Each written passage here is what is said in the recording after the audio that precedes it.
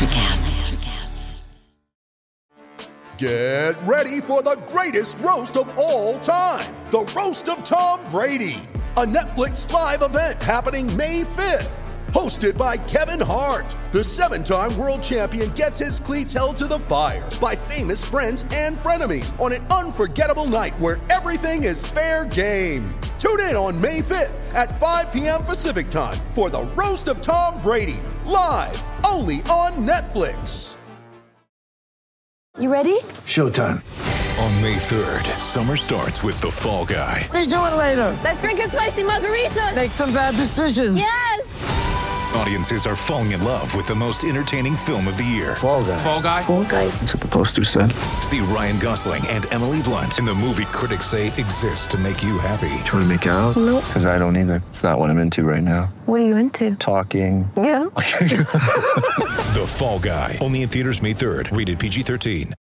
On this episode of Missing the Point, we preview the 2021 National Hockey League season.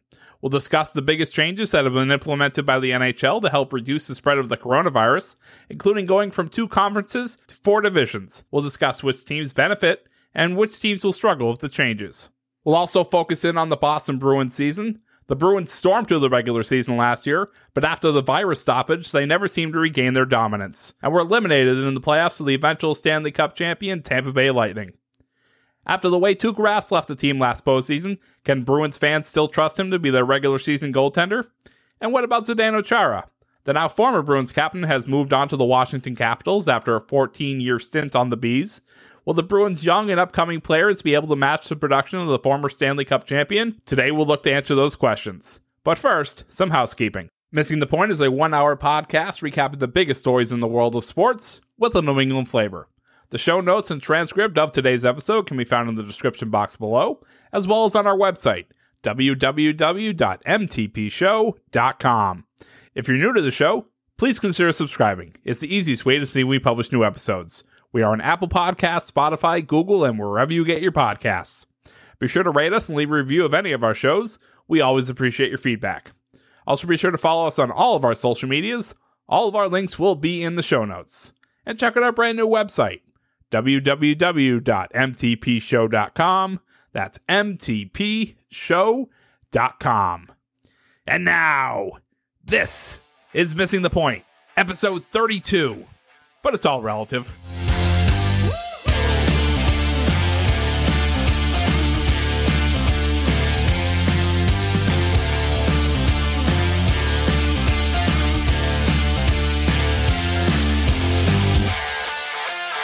Hello and welcome into Missing the Point, the sports podcast where we talk about sports. My name's Joe Malkin. I am your host for this show. I am joined today by Rayshawn Buchanan and Bob Kelly, along with our executive producer, Craig D'Alessandro. We'll release a blooper reel at the end of the year. And today we're here to talk about hockey because why not? The NHL season starts today, Thursday, the 13th of January. And the Boston Bruins play tonight, and it's very exciting. And we're going to talk a little bit about what the NHL season is going to look like, what the Bruins are going to look like coming into the 2020-2021 season, which is really just now the 21 season. And I'm going to ask the question later on, and we'll talk about it, but they call this a big market tease. Will the NHL season be affected like the NBA season is? So we'll get to that a little bit later on down the line. But first, I want to start by kind of going through what the NHL is going to look like this year, guys. The league reached a new CBA agreement on July 10th in the middle of all this stuff going on, right? So they had a lockout in 2005. They had a lockout in 2012-2013 season. And they've avoided a lockout this time around. Although going into this season, maybe it was a good time for a lockout. But as Rayshawn always says, it's a business, number one. They want their money. They lost enough of it last year, so they need to recoup it. The NHL will play its season beginning on January 13th, ending on May 8th. The season will be 56 games long, which is down from 82. So where the NBA came from 84 to 72, the NHL comes from 82 down to 56. 82 to 72. Is it 82 to 72? Yeah. You know how many times I've always gotten that mixed up trying to figure out which league plays 82 and which league plays 84? No. The league this year will be split into 4 divisions rather than the Eastern Conference and the Western Conference. They'll have the Central, the East, the North, and the West changed from the East and Western Conference. This is partly due to the Canadian government not allowing American teams into Canada and kind of just not wanting to have that travel between the two countries. So the 7 Canadian teams will play in the North Division. This is also the first time since 1923 that there has been an all-Canadian division in the NHL, which is very interesting. So 98 years since that has been a thing, which is pretty cool to see it kind of reverting. I'll ask this question in just a minute when I get through this, but a question pertaining to that, so don't let me forget. Once they get to the playoffs after the 56-game season, the top 4 teams in each division, 16 total, which is typical, will qualify for the playoffs. The first 2 rounds will be played under a pure divisional format. So the 4 teams of each division will play each other, and then the playoffs will be reseeded once it's down to 4 teams. So the 4 teams will play until they're down to 1, and then the 4 teams from each division. Guys, I got to ask you this question to start the show off, and I'll go to Ray for this one. Ray, they're going from an Eastern and Western division to more of an MLB, NFL type format with the 4 divisions. Generally, they have divisions within their conferences, much like the NBA, right? Do you think they stick with this kind of a format going forward, even when they go back to an 82? Now, granted, I don't think they'll stick with you just play games within your division because obviously that's due to COVID and travel concerns. But do you think this is a format the NHL could stick with from here on out? I mean, I think it's depending on the success, right? So Gary Bettman has to do a lot of things to make the NHL exciting. And, you know, like you alluded to a few moments ago about them having an all-North division, I think that's pretty dope. I think that, you know, seeing all 7 teams beat up against each other. So, you know, Toronto, Vancouver, you know, Winnipeg, I forget the rest of them, but those are the ones that come to mind, Edmonton. But yeah, I think that's pretty cool. I don't think it'll continue like unless it's successful, but I mean, you know, anything's worth a try, and they just have to throw a lot of things against the wall and just see if it sticks. So maybe it'll stick, but I don't think they'll continue doing it, but you know, hopefully it's exciting hockey to watch. Bobby, don't you think the Canadian hockey fans would eat that up? Like, think about that even as a Boston fan. Like, we'll talk about the division that the Celtics, the Bruins are in shortly, but they're in it with basically the Metro Division. So Pittsburgh, Buffalo, the Islanders, the Rangers, the Devils, the Capitals. Like, man, yeah, I know most of those teams are in the Eastern Conference to begin with, but imagine now breaking it into divisions and the Canadian teams playing each other all the time. I think that's pretty exciting to me. Yeah, I mean, I personally, looking at the way it's laying out, I would love it because to me, the biggest thing with hockey is when you get familiarity, you get chippy, you get this hockey that's a different level.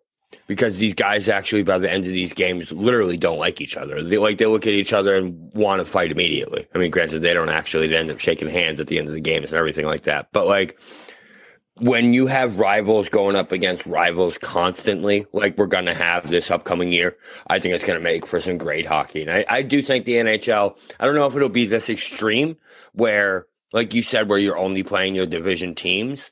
But I think it's something that they will adapt to moving forward. They're definitely a type of league that will change its rules and will adjust to things as they go. Like, they changed the overtime rules completely. They changed things. So, I mean, I wouldn't doubt seeing them make a kind of change like this moving forward.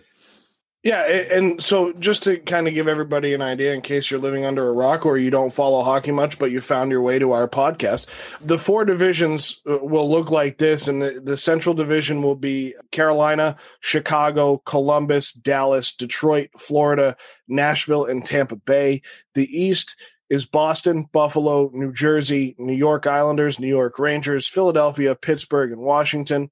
The North Division is the 7 Canadian teams, Calgary, Edmonton, Montreal, Ottawa, Toronto, Vancouver, and Winnipeg. And the West, Anaheim, Arizona, Colorado, Los Angeles, Minnesota, San Jose, St. Louis, and Vegas. I think they're going to have to do a little bit of reworking with that because I think it's interesting that Minnesota's in that West Division, but Chicago's in the Central, but they can figure that out later as they want to. I think it's a great conversation for them to have. You know, one of the things that, and I know Dave can attest to this, one of the things that's nice about most of the international football leagues, or soccer as we call it here in America, is that if there's a 20-team league, each team plays each other twice, home and away, and you play 38 games. So I think you could find a format where, Bobby, like you said, you get these divisional games that are very important, and you get these teams against each other 4-6 times, do 2-2 or 3-3, and then fill in with the rest of the teams in the league. I think it's something that could work moving forward, and I think you're going to see a lot of the teams do a lot of these things. I mean, the NBA, Ray, was talking about doing that mid-season tournament, something, again, that we see in a lot of international basketball leagues, and I think it's a great idea, but you have to give players and teams more incentive, which is why a lot of the times they need to involve the G League teams. But now we're getting way off topic, but it's something that the NHL could look at as well. So, but what's interesting about this season too is instead of playing the Classic on New Year's Day, they're going to play 2 outdoor games at the Edgewood Tahoe Resort in State Line, Nevada on Lake Tahoe on February 20th and 21st, and the Flyers and Bruins will play in one of those games, and the Avalanche and Golden Knights. So it will be the only game outside of the Eastern time zone that the Bruins will play in the 2021 season. It's pretty cool that they're getting that done anyway, guys. Yeah, I love those outdoor hockey games, man. Some of my favorite hockey memories of those outdoor Winter Classic games. I remember we played, I think it was the Flyers back in the day at Fenway. I think it was like 4 or 5 years ago, where it was just one of the best hockey games I've ever watched. I don't even remember who scored the game-winning goal. That's how long ago it was. Yeah. It was on New Year's Day, right? Yeah, exactly. Yeah, I love those outdoor games.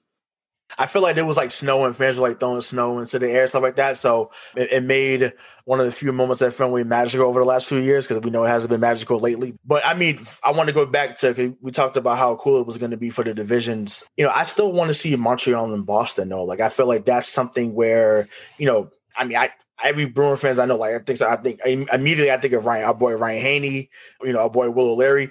You mentioned Montreal and they become beat red, so it's just like, and I know that's the case for a lot of other Bruins fans. So I still want to see that. So hopefully, even if they do this next year or going forward, like, I hope that we're still able to see that rivalry, because seeing those guys play 5-6 times a year, and maybe even in the playoffs, is awesome. And that comes back to Gary Bettman and the league having to do their job to keep those things alive, especially through this time where, and we'll talk about it here in a second, going back to the 2019-2020 season, but that was something that they failed to be able to do. They always seem to be the first ones to have their COVID plan in place to get back to playing, but it seems like once they did, they were actually one of the worst executed, just above baseball, though, because the baseball was awful. Yeah. So I was just going to say, I think something I would like to see the NHL do, because, again, like I said, when you start playing these teams and that familiarity, that comes great chippy hockey,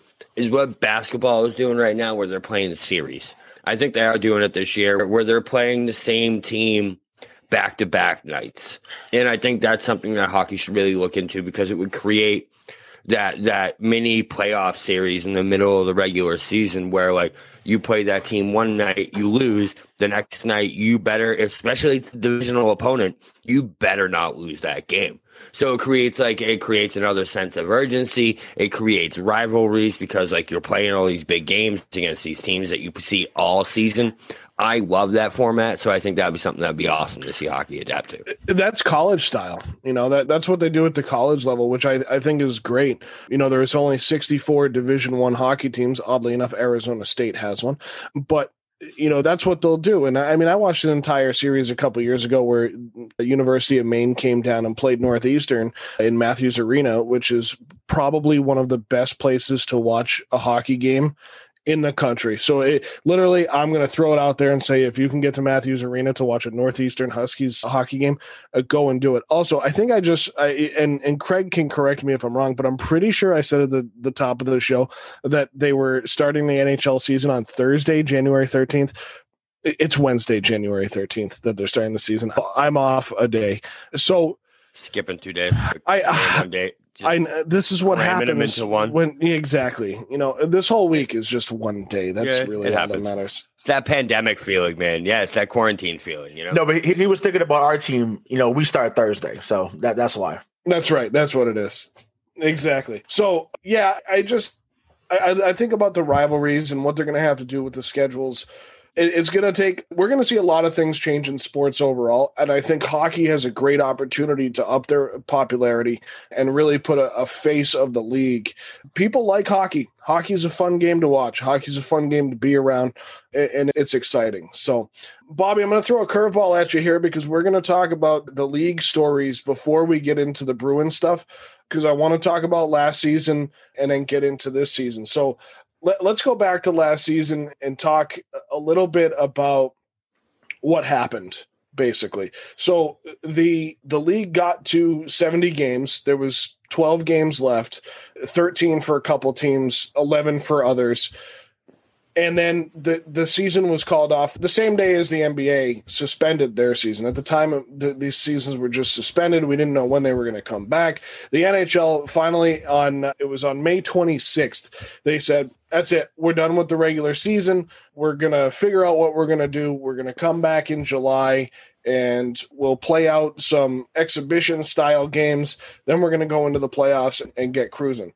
So we can talk about the Bruins in this facet as we get there, but how do we think the NHL overall handled the end of their season into the bubble and the way the playoffs went? Thought they did a pretty good job at it. I loved the quality of play I saw in the bubble. I mean, they didn't have anything that stood out doing there when they came back and everything like that. That just was something that you're like, what are they doing? They were the one that, like you said, they were the first ones to announce they were coming back. They had their plan first, and they came back first. And I think that bubble quality hockey was really good. I really enjoyed it. I mean, you knew the Lightning were the best team coming into it, and they proved that going through. So, yeah, no, I enjoyed every minute of that hockey last year. Ray, we know you're not the biggest fan of the NBA bubble play, but what was your thoughts on the NHL? No, I mean, I think, for a sport that needed to get it right, they did. So, the powers that be, so whether it's Gary Bettman, who, the rest of the owners, they played up in Vancouver, right? Was that where they played? Is that the bubble they played? They had two different cities, and yeah. Gotcha. Yeah. So I forgot where both cities were, but I know they played up there, and so they did their thing for sure. And I watched a few of the Bruins games. That's probably the most I watched them all year because other games were on during the beginning of the year before the pandemic came about. But I was excited to see what they were going to do coming into the playoffs, especially a team that had won the President's Cup. But like Bobby said, I think the quality was pretty decent, and like I said, for a league that needed to get it right because of the popularity on this side of the in America, they did what they could, and they did the best they could, and did a good job. Yeah, and playing during that point of everything that happened in 2020 was not easy for any of the leagues, and that's why I think the NBA handled it the best. I think they had the best plan overall. The NHL executed it very well, and then baseball floundered. And I honestly think the MLS did well too. Right. Yeah. Initially they floundered. Once they got to the playoffs, I think they figured it out a little more because they were able to bring more the teams into a smaller place. But it's easier in hockey and basketball when you're dealing with 12 to 20 man rosters rather than 25 or 50 in the case of basketball. The biggest thing with baseball, what they did wrong, and what hockey and basketball got right, is the travel, which is what you're seeing now with basketball, where you get these teams, which is what hockey's trying to limit, which is why I think this is a better idea than what the NBA is doing, because that's where you get the most contact and like that most tracing, you know what I mean? It's like in the travel where you're going from city to city, like you have no idea who you're coming in contact with. You have no idea what you're touching. So like when you get these teams traveling city to city, that's where I think you see these COVID positive cases coming from. Hockey, I think, is doing it right now, where they have a limited to 12 teams. If there's a breakout, they can suspend one division, keep the other divisions going. You know what I mean? There's ways that they can keep their season moving, where I think that they're doing a good job. Yeah, I agree. And Gary Bettman is proving to be one of the more competent. I thought he was kind of a punk for a while, but I think he's doing a good job at this point in time, along with Adam Silver. And I think that's one thing that the NHL has done well, is that they've kind of mirrored a lot of the things the NBA have done, and they've done them a little bit better overall. Again, the NBA did a great job in the bubble. But anyway, all right. Enough about the COVID stuff and everything else. So actually, I can't say that because we look into this season, and Bobby, that what you just said, talking about suspending divisions or not letting teams play. The San Jose Sharks are already delayed until February 1st due to Santa Clara County in California indefinitely banning all contact sports in response to local COVID-19 cases spiking. And the Dallas Stars have had their first 4 games on January 13th, 14th, 17th, and 19th postponed due to 6 players and 2 staff members testing positive for COVID on January 8th. So we've already seen some things move, but they've already been proactive in saying, we're gonna shut this down until everybody's back. Well, that's no, yeah, because I know I the reason why I have such a crazy look on my face, because I know that's what happened with the 49ers, right? The 49ers couldn't play for a while, and then they ended up going to Arizona. And like I said, don't know too much about hockey, but I know there's a team called the Phoenix Coyotes. So I was wondering, like, maybe they could play over there and Phoenix for a while if that was the case, as opposed to waiting until February 1st, because that's a long ass time to play. I'm like, look, I've been waiting to play. Y'all gonna let me get on this ice? Like, well, you got to imagine they're skating somewhere, right? Right, but it's just like, this is not Rockefeller Place. Like, I want to skate. I want to play games. If I'm them, you know what I'm saying? Like, I want to play. That's just me. I want to play. So. If I'm San Jose, I call up the city of Seattle and say, hey, you guys are getting a hockey team next year. Why don't you let us come up and give Seattle a little taste of what they're going to get next year? For real. Exactly. Couldn't agree more. Because they make teams wait just because, you got some mandate that people can't come in there. And we get it. Listen, if anyone's thinking, oh, he's not looking to be safe. No, I am looking to be safe. I'm just looking at there should be other options. Like I said, they let San Francisco go to Arizona and play for their last few home games there. Why not let the Sharks come in there for a few weeks in Phoenix, or like Joe said, go to Seattle and just play a few weeks? I'm not trying to wait another 3 weeks to start my season just because of some mandate that's in order. That's just me. That's just my take on it. And that is the only county in California that has that mandate. So they're not playing their first home game until February 1st. Oh, okay. So they are playing. So they're not. So they're being on the road for 3.5 weeks, right? Which is still, that's a long ass time. That's right? Still rough to be on the road the entire time. Which is weird. It was weird the way that this article worded it. So I'm glad we got that. Yeah. But I mean, that makes much more sense, right? But so this was another thing that the NHL announced in the midst of all of this. Perfect timing. And they still don't even know if they're going to be able to come back. Who's that? The Sharks.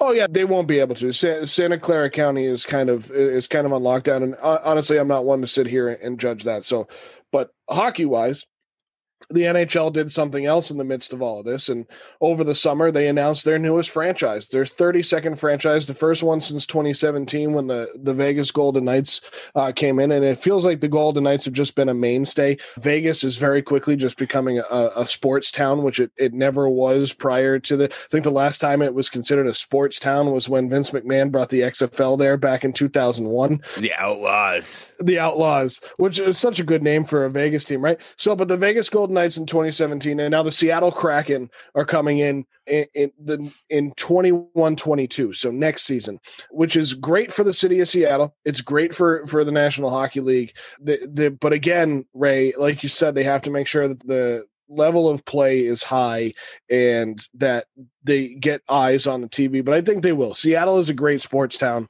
We know that the Seahawks are beloved up there.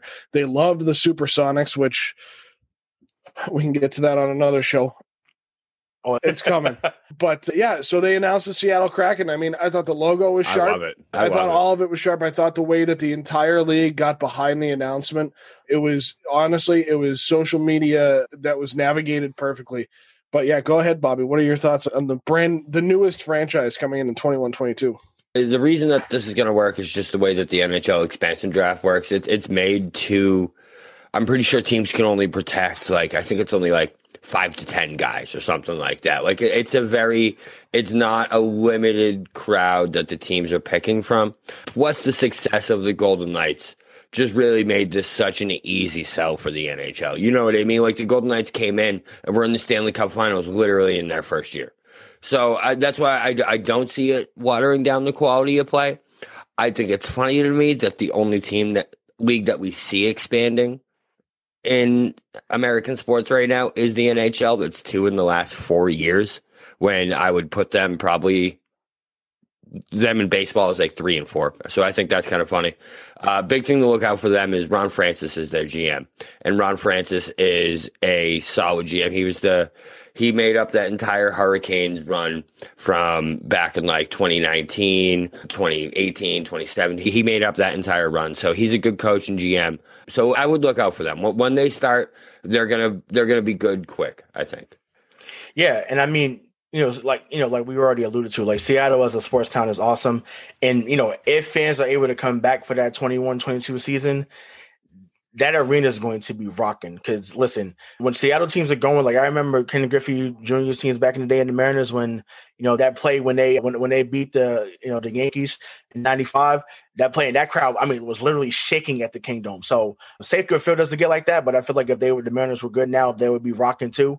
So they're dying for more good sports up there, right? So, like I said, whether it's basketball, football, baseball, like it doesn't matter. So it's good to see that they're expanding. Hopefully they're able to get more up there.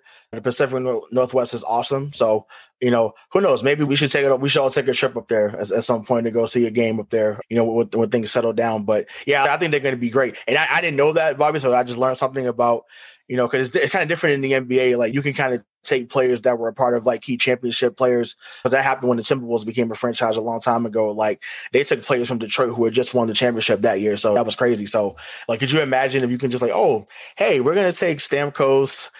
We're going to take, we're going to take Carey Price. We're going to take Pasternak. Like you imagine they could just take those guys like that. So that would be wild. That's the thing is like, I know I saw somewhere like the expansion drafts we're looking at like Tuukka Rask possibly ending up there, or who else is our backup? Who's the other guy?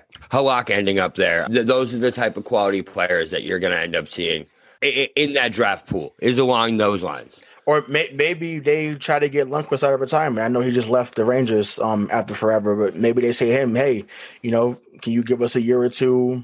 You're one of the best goaltenders this league has seen in a long time. Why not? I think that'd be a good look.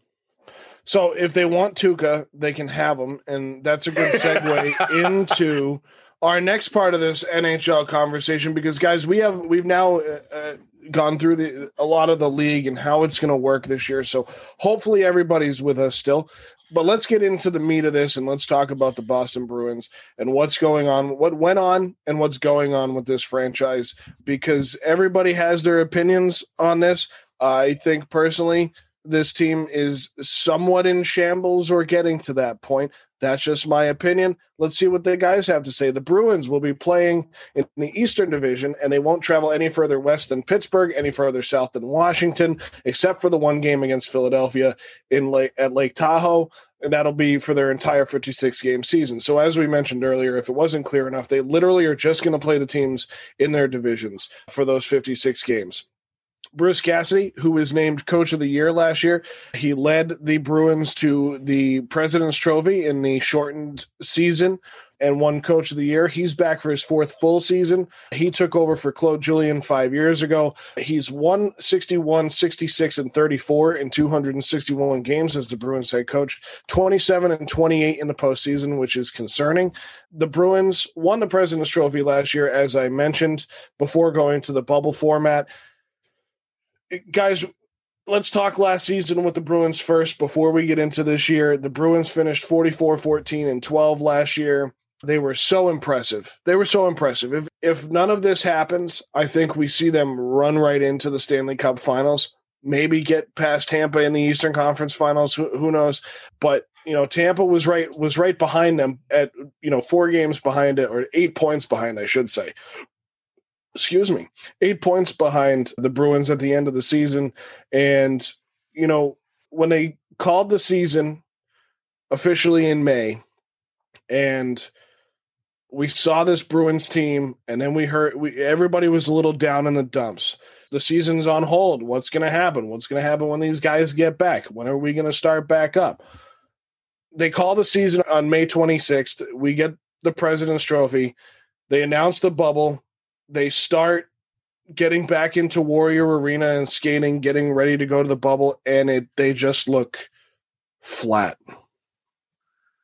They just look, out of shape. They're not skating hard. They're not skating. Bobby, what were your thoughts on the Bruins coming into the bubble? Because they didn't even play well in those first exhibition games. Yeah, I think so. I agree with you that if they didn't cancel the season or they didn't stop the season, it would have been a completely different story.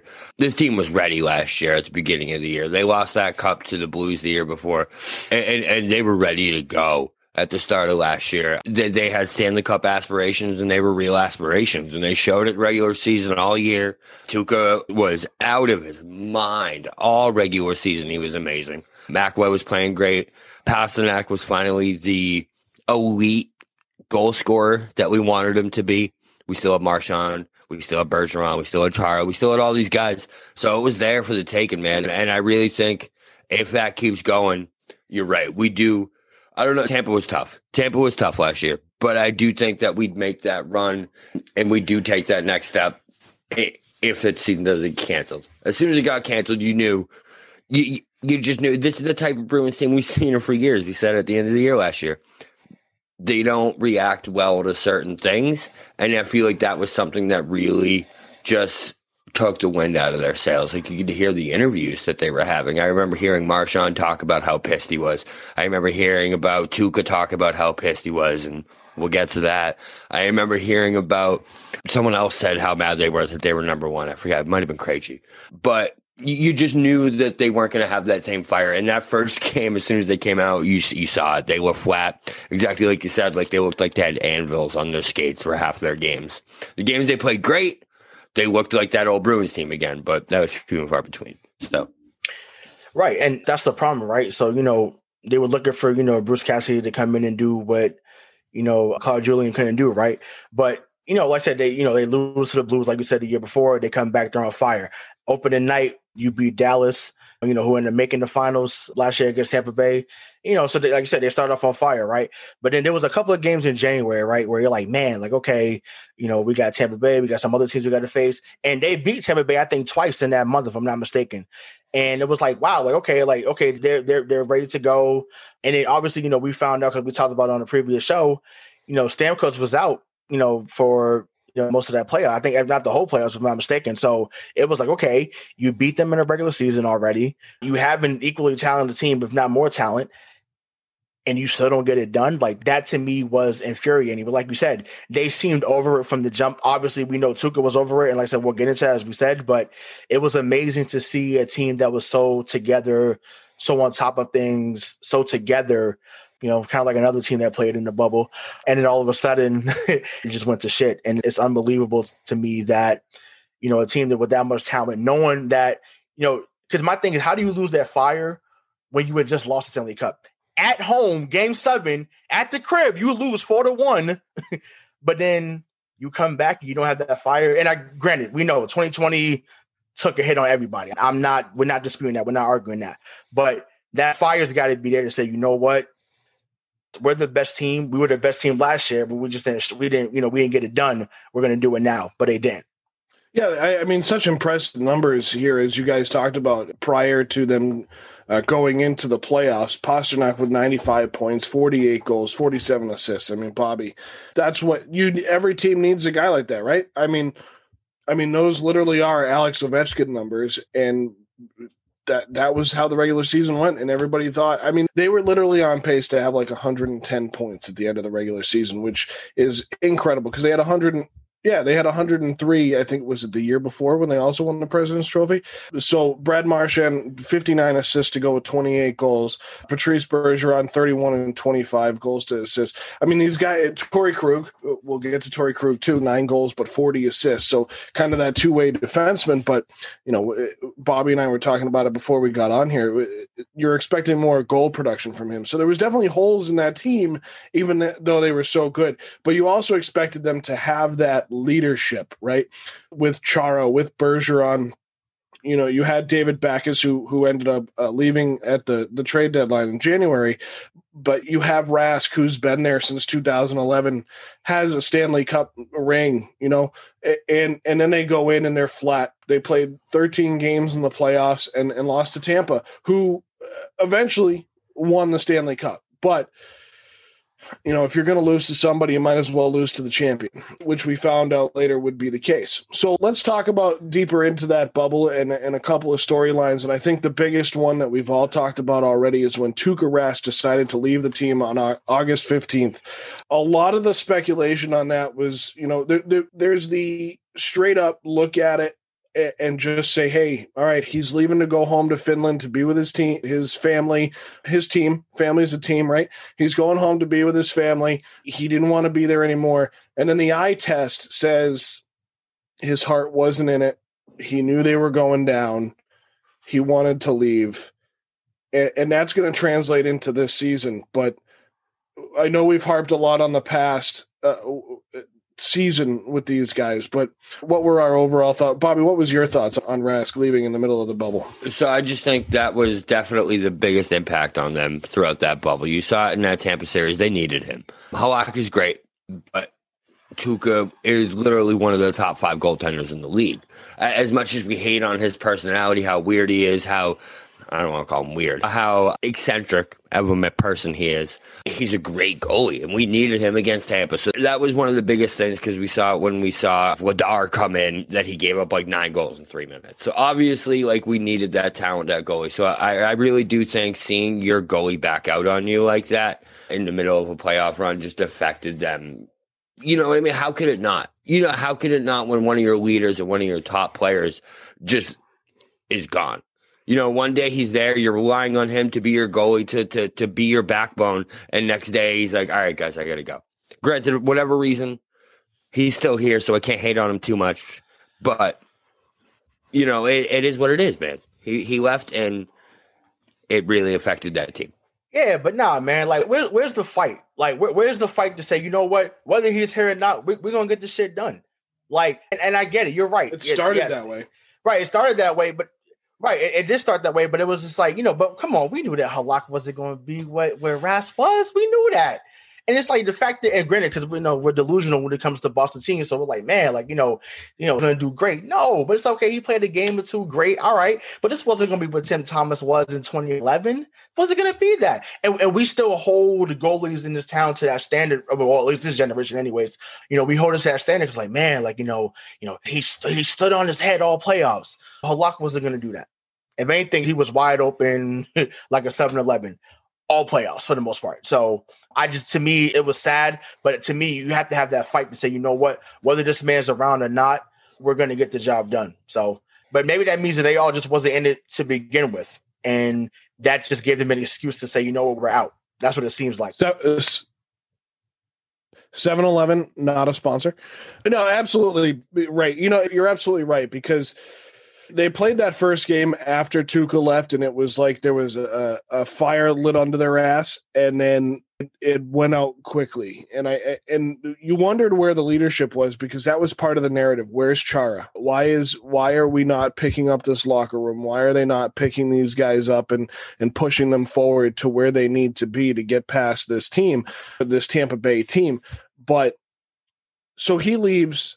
And, like Bobby said, he's still here, and we're going to get into that now because we've mentioned a million times that they lost to Tampa Bay. Everybody knows that's listening to this podcast that the Bruins lost to Tampa Bay. Tuukka's still here. So clearly there wasn't as much of a rift between him and management as maybe there was. So we overreacted. No, Boston way. fans overreacting. No. So you know what? It wasn't overreaction. They just don't have anyone better to replace him. Period. Sure. But I mean, it'll be all right. If we correct the world, right, and go back to March 12th, you correct you Thanos snap your fingers, we go back to March 12th, and everything is back to normal. There's no pandemic. We play out the rest of the 82-game season and go into the playoffs. Tuukka never leaves. And it's not even a question. And it's not even like a semblance of a thought. So going into that point, right, keeping everything close to your chest, in this day and age with Facebook, Twitter, Instagram, everybody feels like you need to know everything about everyone all the time. And if you don't, it means a certain person is or isn't doing this in their life and vice versa. got to give Tuukka the benefit of the doubt because at the end of the day, it probably didn't matter. He left, to us anyway, as fans, he left his job to go be with his family for whatever reason, and we have to leave it there. Got to go with it on face value. So let's get into this season because this season has a lot of shakeup for the Boston Bruins, a lot with locker room presence and maybe some on the ice presence. I think the Tuukka jury is going to be out for a while because I think we can all agree while he was great in the regular season last year, he isn't necessarily the guy he was a few years ago. And he's always been kind of streaky in the playoffs, but Captain Zdeno Chara, whose name I completely spelled wrong in the rundown, Zdeno. Apparently he's related to Arsenio. But Captain Zdeno Chara leaves and signs with the Washington Capitals. Exactly, right? Love it. Coming to America, great movie. And his late night show back in the day was underrated. Zdeno Chara signs with the Washington Capitals, also in the Eastern Division after 14 years with the Bruins. He was their captain since he walked into the locker room 14 years ago. Guys, what does this loss mean for the Bruins? For the Bruins on the ice and in the locker room. Let's start there, Bobby. So I don't want to be the Zdeno.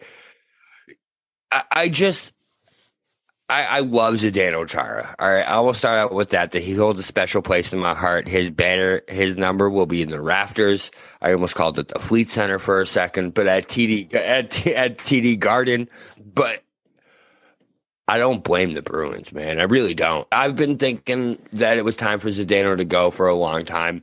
The way it happened kind of disappointed me. We talked about that the Bruins just always have a way of just doing things in the way that you're like, man, did you need to do it like that? I don't know if you did, but it was time for him to go. He's been skating around like he has anvils on his skates since he had a little bit of resurgence the past few years, but last year in the playoffs, you could tell that he's just slow, man. He's just not the same player he was. And if the Bruins actually do have faith in this young core on defense, which it seems they do, they're bringing up a lot of guys this upcoming season. We'll get to that. But it was time for him to go. There was no better time than the present. Granted, yes, he could have came back on like a bargain salary, been like this defensive presence that plays 10 minutes a game. But that's not what he wanted to do. So he's gone. And now we got these young guys on defense. We're going to have to deal with it. And I don't think it's the worst thing in the world. I really don't. So 895,000 is the number that's going to live. 795. Oh, 795. Sorry. I was giving him even more. 795 is a number that's going to live in infamy amongst Bruins fans, and it's going to live with me too. I think that, when you think about Ortiz, Brady, Pierce, do you think about Chara, right? Those are four guys that had been staples in the city for a long time. And my loyalty sometimes messes with me, which is why I was pissed off about the Brady thing. I wasn't happy about this Zdeno Chara or Zdeno Chara. I wasn't happy about that because my thing is when a guy has given you this much, like I said, no one's gonna remember him as a New York Islander or whatever team he was before. He played there for 14 years. He's a Boston Bruin. If he becomes a Hall of Famer, he's going in as a black and gold. It's not going in as a navy blue, orange, or white. He's going as a Bruin. So he's been awesome here.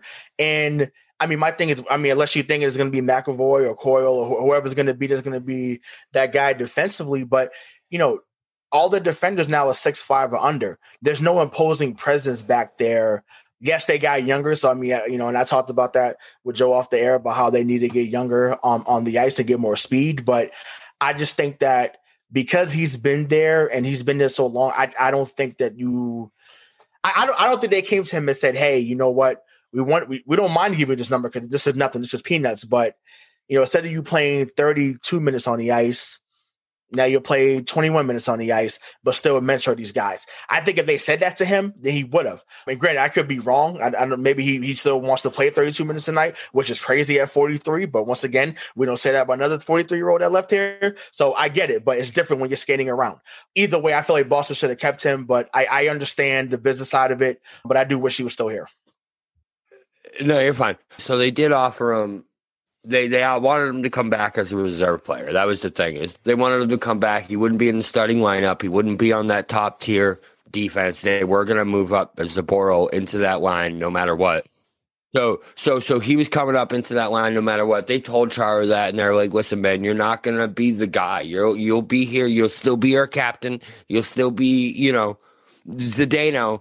Yeah, but you're not gonna be that starting player anymore." And he thought he could be. Washington thinks he can be. So, I think it was just like, all right, see you later. But at the same time, if I'm the Bruins, I'm with you, Ray. I am with you that, like, I would have brought him back and I would have done something to bring him back. And then if he's not happy midway, you're like, listen, man, you're the captain. Suck it up, Right. Yeah, exactly. Correct. Yeah, I would have lied my ass off. Like, hey, yeah, come on back, big fella. 6'9", number 33. Yes, sir. Your number's going up in the rafters next to Esposito, Bobby Orr, Chara. Like, I would have sold the dream. And then when we got into the season, hey, you know what? We feel like these guys are doing X, Y, and Z, stepping up. All that. Right there, Hell right? yeah. That's the GM in you, bro. You do that to the hang on. You do that to the 43-year-old veteran that's been there for 14 years. He's not going to buy that. I'll tell you that right now. You do that to the 25-year-old. Can I dream? Oh yeah, we can all dream. But that's where I have to go on my rant here. If we do that in sports all the time, right? We do that in this city. I'm guilty of it. When Brady signed with Tampa, when Zdeno signed with Washington, you see these guys do this. And we get upset, right? We get angry at the team. And I don't know if I don't think it's exclusive to Boston, but I feel like we put our city and our teams on such a pedestal that we cannot get over the fact that these guys, they have no loyalty and they don't owe us anything. And that's one of the biggest things because, Ray, as much as you say it's a business, it is a business, right? So if you're GM Ray Buchanan of the Boston Bruins, I don't care what team you're the GM of, but that's a business to you, right? Like your job is to bring in the best players to put the most amount of asses in seats, sell tickets, sell hot dogs, sell beer. Like you're generally managing that team to bring those players in. Those players are employees. They're really no different than every single one of us walking into our jobs on a daily basis and sitting down at our desks and doing our job. And eventually we're going to leave those positions. They make a little more than us, but just a little. Their AAV is a little bit higher than ours, but at the end of the day, there's not people walking into my office or going on Twitter saying, I can't believe that they let him go. I can't believe they let him walk. They let him go to this. And Bobby, you said it. He wanted to still play. He wanted more. So he went. Tom Brady still wanted to play. He wanted more. So he left. But the point is, we talk about business. We talk about loyalty. And that's what everybody wants is loyalty. But they don't look at it from a human standpoint, because when you go to the arena or you go to the baseball stadium, you go to the football stadium and you watch these guys play, whether they're in college or they're at the highest level of their game, no matter what the sport is, you go and watch them and you think they're going to be there forever. And then somebody leaves and it has to be somebody's fault.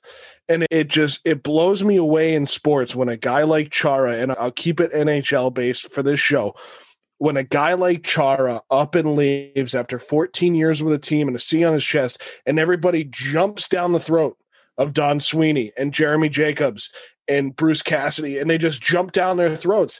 And why couldn't you give him this money? Why couldn't you give him this? Why couldn't you give him that?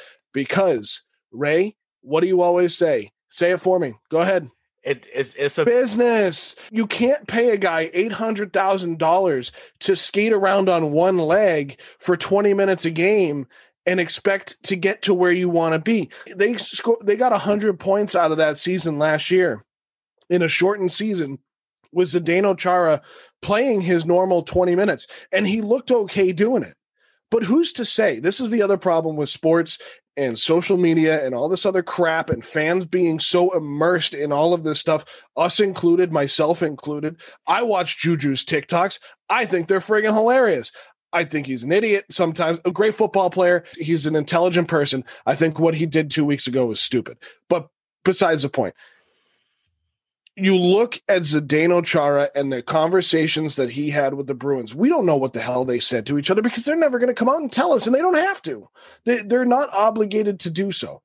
Their only obligation is to put a good product on the ice for us to pay our money, our hard-earned money, to go and watch. That's all they have to do. And Zdeno he's not from Boston. With a name like Zdeno Chara, he's not from here, right? So what is this loyalty? Sorry, way off on a rant, but it needs to be said, and fans need to understand it. They don't owe us anything, right? No, that's cool. I got you. Listen. He's been here for a long time. Yeah, I get it. He's been here for a long time, man. That's why obviously the attachments there. We get that part obviously. So my response to that is, Charlie McAvoy better be the damn answer. Sure, he better be the answer. Because if you're letting that guy go, because you didn't want to pay him for 20 minutes. Once again, sell the dream. I get it. He's been so, like you said, he's not from here. Fine, sell the dream. Tell him he's still going to be X, Y, and Z, and then let the season play out. But Charlie McAvoy better be the answer. So to Bobby's point before, when he said they wanted to cut, the report is, Bobby, the same thing you heard is what I heard, is that they were offering him $800,000 for like 17 minutes a game, which is he took 3 or 4 less. Washington. Right, which is 3 or 4 less shifts a game. So obviously, let's watch Zdeno's numbers with Washington this year, because he's going to be up around 20 minutes, which is 3 extra shifts a game, which probably tells me he's at least on their second D pairing, if not their first. So you're going to see over the season what happens on both sides. And Ray, you're absolutely right. This is the part where it falls on the GM and the coach and ownership, the front office, to say, what are we going to do now that this guy's gone, and how are we going to do it? And that's the part the fans can look at it and say, fine, you let him walk out the door. You got to get rid of your emotional attachment for a second. Fine, you let him walk out the door. What are you going to do now? What's the plan? Well, that's the thing, though, is like the same people, and, I probably, as I bitched about it when it first happened, but the same people who are saying Zdeno shouldn't have left are the same hockey fans who are going to be sitting here 20 games in the season if we re-signed him saying, dude, this guy's so old. He's so slow. It's what I mean? It's the same thing where it's like, it's nostalgia at that point. That's all it is. That's really what it is. It's all nostalgia. And I just think that like anything you're going to get from Zdeno, you're still going to get from these young guys. And at least you're going to give them a shot in a shortened season, in a weird season, to show that they're what we have invested in. So who's that guy then, Bobby? So the one that I look to step up is Jacob Zaboral. He's been up and down. He got a one-way contract for the first time in his career this year. So I think he played great in Providence last year. He's the guy that he's going to take that next step up. I'm pretty sure he's going to end up on the first defensive pair with McAvoy. So those are the 2 guys to watch out for sure. So let's get there. So all of that said, and I went on my rant, we love Zdeno Chara. 14 years here with that C on his chest, gave us so many exciting moments, whether it was his 108-mile-an-hour slap shot, fights, being the enforcer while also being the captain. Those are my favorite moments, actually. Where you'd see someone start to go to fight Chara, and you're like, oh, okay. Yeah, let's go, buddy. Because that's what he was doing, too. You can't take down the tower, Yeah, all right, let's go. So now with Chara having gone to Washington for another season in the NHL, the Bruins have named Patrice Bergeron the new captain of the Boston Bruins. He served as the alternate captain since 2006 until 2020, and he's been on the team since 2003. He's the 20th captain in Boston Bruins franchise history. I think I can just speak for all of us and say this: there was no other option. And I don't know if you guys saw the video, but it was kind of a dumb video, but it was kind of funny. Is that they came up and they announced Marchand as captain, and Marshy came up and then said it's Bergeron. Like, they knew it was coming. It was literally all for the cameras, so it's fine. It was funny. It's good because who is even wearing the alternate A? It's Krejci and Marshy, I'm pretty sure. Which makes I knew Krejci was, but that makes perfect sense. Krejci's always had the A, but I'm pretty sure Marchand's got it now too. Which he should. I mean, I think that's the right move. So let's talk a little bit. We talked about their losses. They lose Chara to Washington, Torrey Krug to St. Louis, and I guess if you want to mention them, Joakim Nordstrom to Calgary. They re-signed Anders Bjork, Jake DeBrusk, Matt Grzelcyk, Dan Vladar, who will serve as the third goalkeeper, Carson Coleman, Zach Senyshyn, Kevin Miller, Jake Zaboral. We really didn't bring up the Miller contract because a lot of people were bringing that up with Chara, saying, really, you're going to pay this guy this amount of money? But I like Miller. I do too. I think he's serviceable, and everybody cried wolf but then there's the other thing where everybody says, with no fans in the stadium and everything else, they don't want to spend that $800 on Chara. But I don't want to harp on that. Let's stay on the hockey side of things. Patrice Bergeron, captain, no doubt here. So, Bobby, you mentioned what the lines are going to look like, and I want to talk about the big signing for the Bruins this year. And there's only one key addition, which I feel like the Bruins haven't done enough, but there's only one key addition, and that's Craig Smith. And he's a winger, and he spent the last, he was in Nashville since 2011. Yep. So, he's played pretty much every single game. So he's kind of a grinder. He's kind of an Iron Man for Nashville. He played very well there. Sweeney loves those guys. He loves those guys, man. He's played 661 NHL games. He's got 162 goals and 168 assists. Really good numbers. Last year, he had 18 and 13 in 69 games. His career highs for a season, he had 25 goals in the 2017-18 season. He had 28 assists in the 13-14 season. So, great addition. And right now, as you mentioned, the lines, he is projected to be the right wing on the third line with Kasha and Studnicka as his, they're the other right wingers, with Charlie Coyle and Nick Ritchie, and then Grzelcyk and Carlo would be the second line defenseman behind them on that third line for the forwards. So let's just get right into the lines, because Bobby, you brought it up. Ray and I were talking about this before we got on. And Ray, your thoughts on the first line? Marchand, Bergeron, Studnicka, and then Jeremy Lauzon and Charlie McAvoy are your first D pairing. What are your thoughts? I mean, I said it to you off the air. I think the Bruins have the best first line in all of hockey.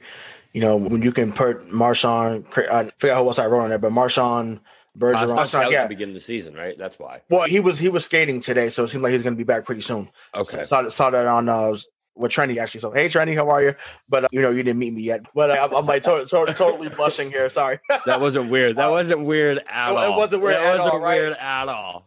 See, this is what would have happened if I said hello to Hillary that day at the park. Yeah, totally seeing the black man blush. Sorry, Craig. If you could contact the lawyer, that would be great.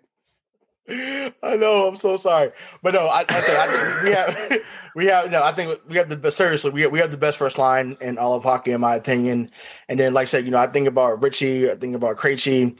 I feel like those are guys that can be something on the second line. So, the first two lines really weren't the problem last year. It was getting help for the third line. So, hopefully, the third line can step up. So, like you said, we just signed that guy, Craig Smith, and I'm just really. It's really unfortunate that it wasn't a guy from Boston College, right, Bobby? Boston College, Craig Smith. You're great at reference. Dude, I remember Craig Smith. Yeah, man. But no rabbit hole. Joe Al Skinner days, bro. Right, exactly, right. I just think, like I said, the first two lines aren't the problem. I just think that we have to get production from that third line. One of those first two lines, maybe we're playing against a better defensive team or a team that can skate better than them and really fly around the ice. So, but like I said, I'm confident in the first two. I just hope the third line is able to produce, and hopefully Smith is able to help that a lot.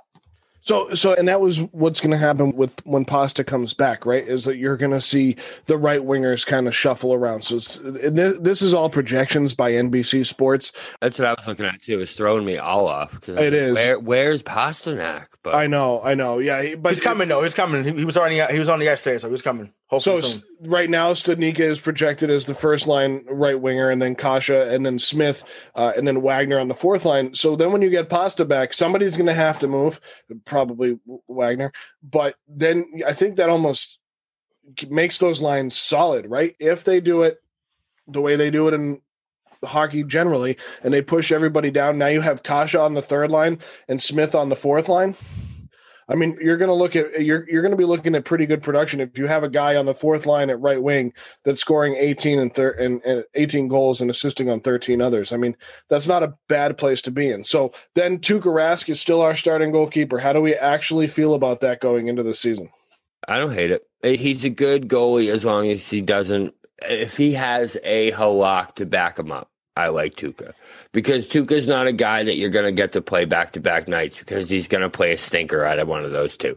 You know what I mean? It's just a no doubt one of those 2 nights he's going to give up 3 easy goals. The other night, he's going to stand on his head and get you a shutout. So that's why it's good to have Halak there to give him a spell. I think this team really is solid. I do think their defense took a huge step back from last year, obviously, bringing all these young guys up without Chara being in there and without Krug being in there. It's definitely a big hole that they didn't really do anything to fill. Literally nothing, except for bringing these young guys up. But that offense, they're going to outscore teams some nights. It's going to be 6-4 some nights. You're going to see a lot of high-scoring games out of this team because that first line, when it's healthy, is unbelievable. And then a second line of DeBrusk, Krejci, and Kase, or Case, however you want to say it. I was told Kase. Could I say Case too? Okasha. I always say Case. Whenever I'm watching, I'm like, Case. But that's a solid second line. Coyle, to me, is probably the best third line center in all of the NHL. I love Charlie Coyle. He's my favorite Bruins acquisition since like Nathan Horton back in the day. I love Charlie Coyle. I have some good faith in this team. However, that East is fucking loaded. So it's going to be tough. Yeah, and I mean, if they're out of it, in my opinion, you start actually even if they're not out of it. I said this in my notes. If they're maybe by the trade deadline, go and find Tuca's replacement. He's in the last year of his deal anyway, so go find a replacement for him. If you don't think that he's the long term answer, he is 33 now, but I know how Locke's 35. So, if he's someone that, he's become a cancer and you think that he's no longer the guy that he was, once again, he's only here right now because they couldn't find someone in the offseason that was better than him. So I don't know if you want to look at Carey Price. I don't know if you want to look at the guy that was in Tampa. I doubt that they trade with us because we just faced him in the playoffs. But, there's somebody out there. I don't know, Jonathan Quick is still in the league that played with Los Angeles back in the day, but somebody do something because like I said, if he's been that cancer, he's a guy that quit on the team, so to speak. You got to find his replacement, sooner rather than later. Well, they were hoping it was going to be Malcolm Subban, but that clearly didn't work out. Well, and he broke his larynx. Remember that? Yeah, that too. So, Bobby, you mentioned how tough the Eastern Division is going to be. The Bruins finished last season first, as we know, President's Cup winners. But they are going to have to play all season long the team that finished in third last year, which is the Washington Capitals, the fourth place Philadelphia Flyers, the fifth place Pittsburgh Penguins, the seventh place New York Islanders, the 11th place New York Rangers, and then the 14th place New Jersey Devils. So, there's a couple teams at the bottom there, but we're talking about 5 top 8 teams that they're going to from last year that they're going to have to play. And a lot of these teams knew what they had going, and it doesn't seem like the Bruins, as Bobby just mentioned, have not added enough to compete with this division. Yeah, no, I completely agree. So they're going to be scrapping. So that's one of my things I have written down here is one of my big things for the Bruins this season is it's going to be a fight for them to get into the playoffs. They're going to be, so it's 4 teams this year that get into the playoffs from each division. And there's no wild cards, there's nothing like that. Like, you got to be top 4. And Philadelphia, Pittsburgh, Washington, Islanders, Bruins is a dogfight. Those 5 teams are pretty even. You know what I mean? Like, one of them's definitely going to be one of the better teams out of the 5. Like, is going to be that team that steps up above the rest of them. But there's going to be a group in there that's just going to be fighting for that spot. So I do think that it's going to be a tough road for them to get into the playoffs this year, strictly because they took that step back on defense. I mean, I have faith in these young guys. I have faith in guys like Grzelcyk, and guys like, I like Carlo, Clifton, but like, I don't know if they're ready to take that next step and be that contending defense. So I know who was ready though. I'm right around. I know, but he was. I right around like. I just would have liked to see them bring someone in on that defensive side. Because listen, John Moore is not doing it for you. All right. I'm telling you, John Moore is 30. He's the same thing. He's like 32, 33 years old. Like, he's an older vet. Like, he's not going to be the guy that's going to step up and play those minutes. So I just hope if one of these guys can step up, then they're in business. If they struggle on the back end all year long, Tuca's not great at those breakaway shots, man. He loves to give up easy breakaway goals. So I don't know. And it is interesting, right? Like if you look at this team, sure, the leadership is down with Chara gone, and you might have less defensive production points wise with Krug gone. So you lose your two of your top defensemen, and you only add a third line right wing. So yeah, Bobby, I'll totally agree with you. But otherwise, this team is the same, right? So I found a much better depth chart on CBS NHL. So thank you, CBS, for formatting all of your pages like your fantasy football pages, which makes my life much easier. But it's Bergie, Marchand, Studnicka on the first line, Krejci, DeBrusk, Kasha on the second line, which is what I had said from NBC. And it's Grzelcyk and McAvoy on that first pairing, and then Lauzon and Carlo on the second. Yeah, and then it's Miller and Zaboral on the third. So there's not much change, and I keep trying to talk myself into this and say, but no one. And Mike said it on our NFL show that came out on Tuesday. It'll be down in the show notes. Thanks, Craig. But Mike said, Mike and Dave kind of went back and forth and were like, if you can tell me how this game is going to go, you're lying. And I'm going to say that about this entire NHL season because everything has changed. Everything has moved around. So this could be the best team in the NHL. We don't know. We don't know. I mean, sure, you got rid of some leadership, but you also got rid of some old legs. And let's see what happens. I mean, it's going to be an exciting, fun season to watch. They open up with the New Jersey Devils, who stunk last year. So hopefully they lay a stinker again. And the Bruins can catch two fast ones on them because they play them in New Jersey on Thursday and then Saturday for a matinee on Saturday. So this is going to be an exciting season. Yeah, no, I agree. The thing that scares me is, like I said, to throw it to you and DK's love, they're in the group of death here. You know what I mean? That's what they are. Like you look at this setup is like the Canadian teams are all together. The West is solid, Central is weak, and then you have the East that's just loaded with literally, if you ask me, Philly, Pitt, Washington, and Boston are all top 4 contenders for the Cup every single year. And it's been that way for 3 years, especially Philly taking that step up in the playoffs last year. It's just going to be tough for them. And it is going to make for an exciting season. I can give you that. I can't wait to see this season. I'm pumped. Right. And imagine how much freer Ovechkin's going to be on that ice at times when maybe he skates behind a Chara and charges to lay someone out. Like, it's going to be great. And if you thought you couldn't have stopped Ovechkin before, baby, look out, because it's about to get real. He was always the Carmelo Anthony to Sidney Crosby's being LeBron, because they came in the same year. They went 1-2 back in 2005. It's a great comparison. Yeah. So he's one of the best scorers that league has ever seen. And now with, Chara being someone that's going to be on the ice for 20 minutes a night, clearing folks out the way like a Mack truck, look out. He might mess around and get 60 goals. And it's going to be awesome because they play each one of these teams 8 times. So you mentioned Sidney Crosby. I'm excited to watch the Penguins because, your cousin's on there too. Yeah, my long-lost cousin. Yeah. Oh. So that kind of leads into something else too, is I'm excited / nervous to see what kind of step we see Charlie McAvoy take this next year. Because we're either going to see him struggle without the backbone of Chara, because you're right, where it gave McAvoy this freedom to kind of roam and be the Charlie McAvoy that we love and see in the playoffs, make these great plays. But he's not going to have that. He's going to have to be that guy. So for him to have to change his game a little bit and see if he can step up, if he does, he could be in conversation for the Norris Trophy by the end of the year, or at least be in like that top 5 conversation. But if not, he could get exposed as one of the more overrated defensemen in the league. So we'll see about him. I do love McAvoy, but I think this is going to be a big year for him, for sure. So here's a fun fact that I want to point out when we talk about Zdeno and losing him. But do you know that prior to Zdeno Chara coming to the Boston Bruins 14 years ago, one guy on this current Bruins roster was on the team? Yeah, Patrice Bergeron. That's it.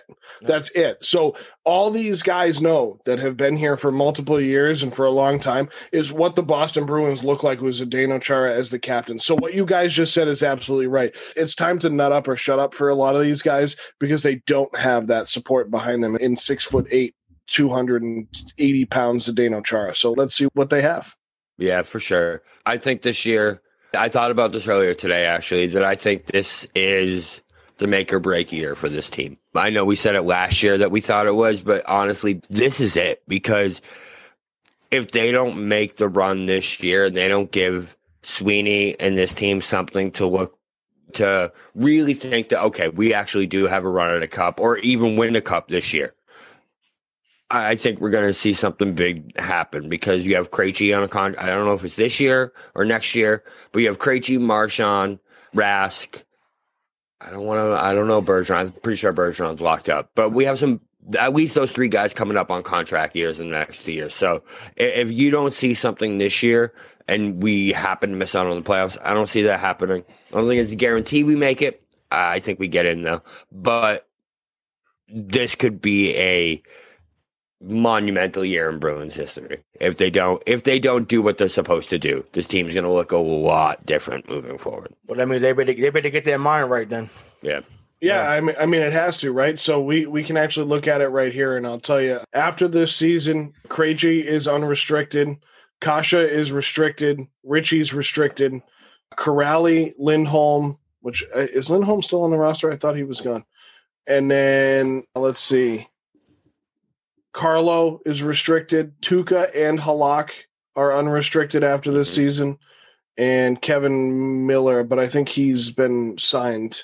So this might be out of date. So don't quote me on all those, but you were pretty spot on with all those guys. So yeah. So guys, I think we've given you a lot on the Bruins and what we think. I mean, this season's going to be kind of an interesting one to watch. I think it's going to be fun in this Eastern Division to see what happens with the Bruins and the other 6 teams. And, Bobby's absolutely right. Bobby said it. So we're going to go with what Bobby said. And this is the year to prove it for the Boston Bruins. So we've given you a look inside the NHL, what it's going to look like this year from the MTP perspective and what the Bruins are going to look like from the MTP perspective. And we may not have given you much, but we hope that you can form your opinion on the Bruins season coming out of it. And, let's watch this 56-game season. They play each team 8 times. This is just going to be so much fun. It is going to be a lot of fun. It's almost like the original 6 all over again in a lot of ways, where it's just teams beating up on each other all season. You're going to see rivalries form within the season and within the game. So it's going to be a blast. So, guys, any final words tonight before we sign off? Yeah, just shout out to my grandfather. That was an inside joke, but I wrote it on the page. Willie O'Ree and getting his number retired. The original 22 before my guy Sean Thornton, a.k.a. the Enforcer, was on the Bruins. But, yeah, me too. They need a guy like that back here. But, I'm not going to keep going on the rant about that. That's what Kevin Miller's supposed to be. Right. Okay, we'll see, But, yeah, shout out to him for getting his number retired. It's long overdue. That's well-deserved. And, thank you for being a pioneer, Willie. Yeah, so just to expand on that, Willie O'Ree, it was announced on Tuesday that he would be inducted into the Bruins Hall of Fame and have his number retired. I'm actually just number retired. I think he might already be in. Either way, he's having his number retired February 18th before the team's game against the New Jersey Devils. He was the first black player in the NHL, played his first season in the NHL with the Boston Bruins, and ended up playing a 29-year career of professional hockey, which is just incredible from 1950 to 1979. So, Bobby, what are your final words tonight? So I think that this next season is going to be the biggest season we've seen in the Boston Bruins in the last 3 years when it comes to turnover of this team, or at least the impact for turnover on this team. If we see them make a big run into the playoffs, I think that they make a push to actually bring some guys in here next year and make a final run at this cup. If the Bruins take a step back this year, and we can't get carried to that next level and possibly at least into the Stanley Cup Finals, I think you see a lot of turnover moving forward. And I also think that my biggest thing is that the Colorado Avalanche, I have 3 takes written down for the entire NHL for the show. The one I'll go with is that the Colorado Avalanche are going to win the Stanley Cup this year. I think that they are the best team in the NHL. Erik Johnson is such a good addition to this team. A lot of people think this dude is washed up. I think he's going to show back up and show that he is that vet and that he can bring this team to that cup. So I think Avalanche are going to win the cup. That's my big takeaway for the 2021 NHL season. Weird to say just 2021 NHL season since they didn't start before January. So thank you for joining us for this episode of MTP, where we've broken down the last NHL season, and we've kind of given you a glimpse into what this season's going to look like. It's all a mess right now in sports. It's chaotic. I love every second of it. So thank you for joining us. Again, I'm Joe Malkin, your host, joined tonight by Rayshawn Buchanan and Robert Kelly. And our EP is Craig D'Alessandro. It's been fun, guys. Have a great night. We'll see you next time. Have you ever wondered what actually happens in Congress every day? Stay informed on Capitol Hill's daily happenings with a concise, factual summary of the Senate and House of Representatives' activities from the previous session, free from bias, on the Congressional Record Daily Digest podcast. Subscribe on your favorite podcast platform and discover the process from the heart of U.S. politics. The Congressional Record Daily Digest, an Electricast production. Electricast. Ever thought about starting your own podcast? Do you have a business or a message you want to share with the world? Well, now it's easier than ever with Electricast. Hi, I'm Mark Netter. And I'm Peter Rafelson. We're the founders of Electricast Media. Whether you want to start a new podcast or already have one, join Electricast to grow your audience, monetize your content, and build your community. With our simple sign-up, you get free promotion, world-class analytics, premium ads, and personal support. Go to Electricast.com and join our community today. Electricast. Transform your influence. Electricast.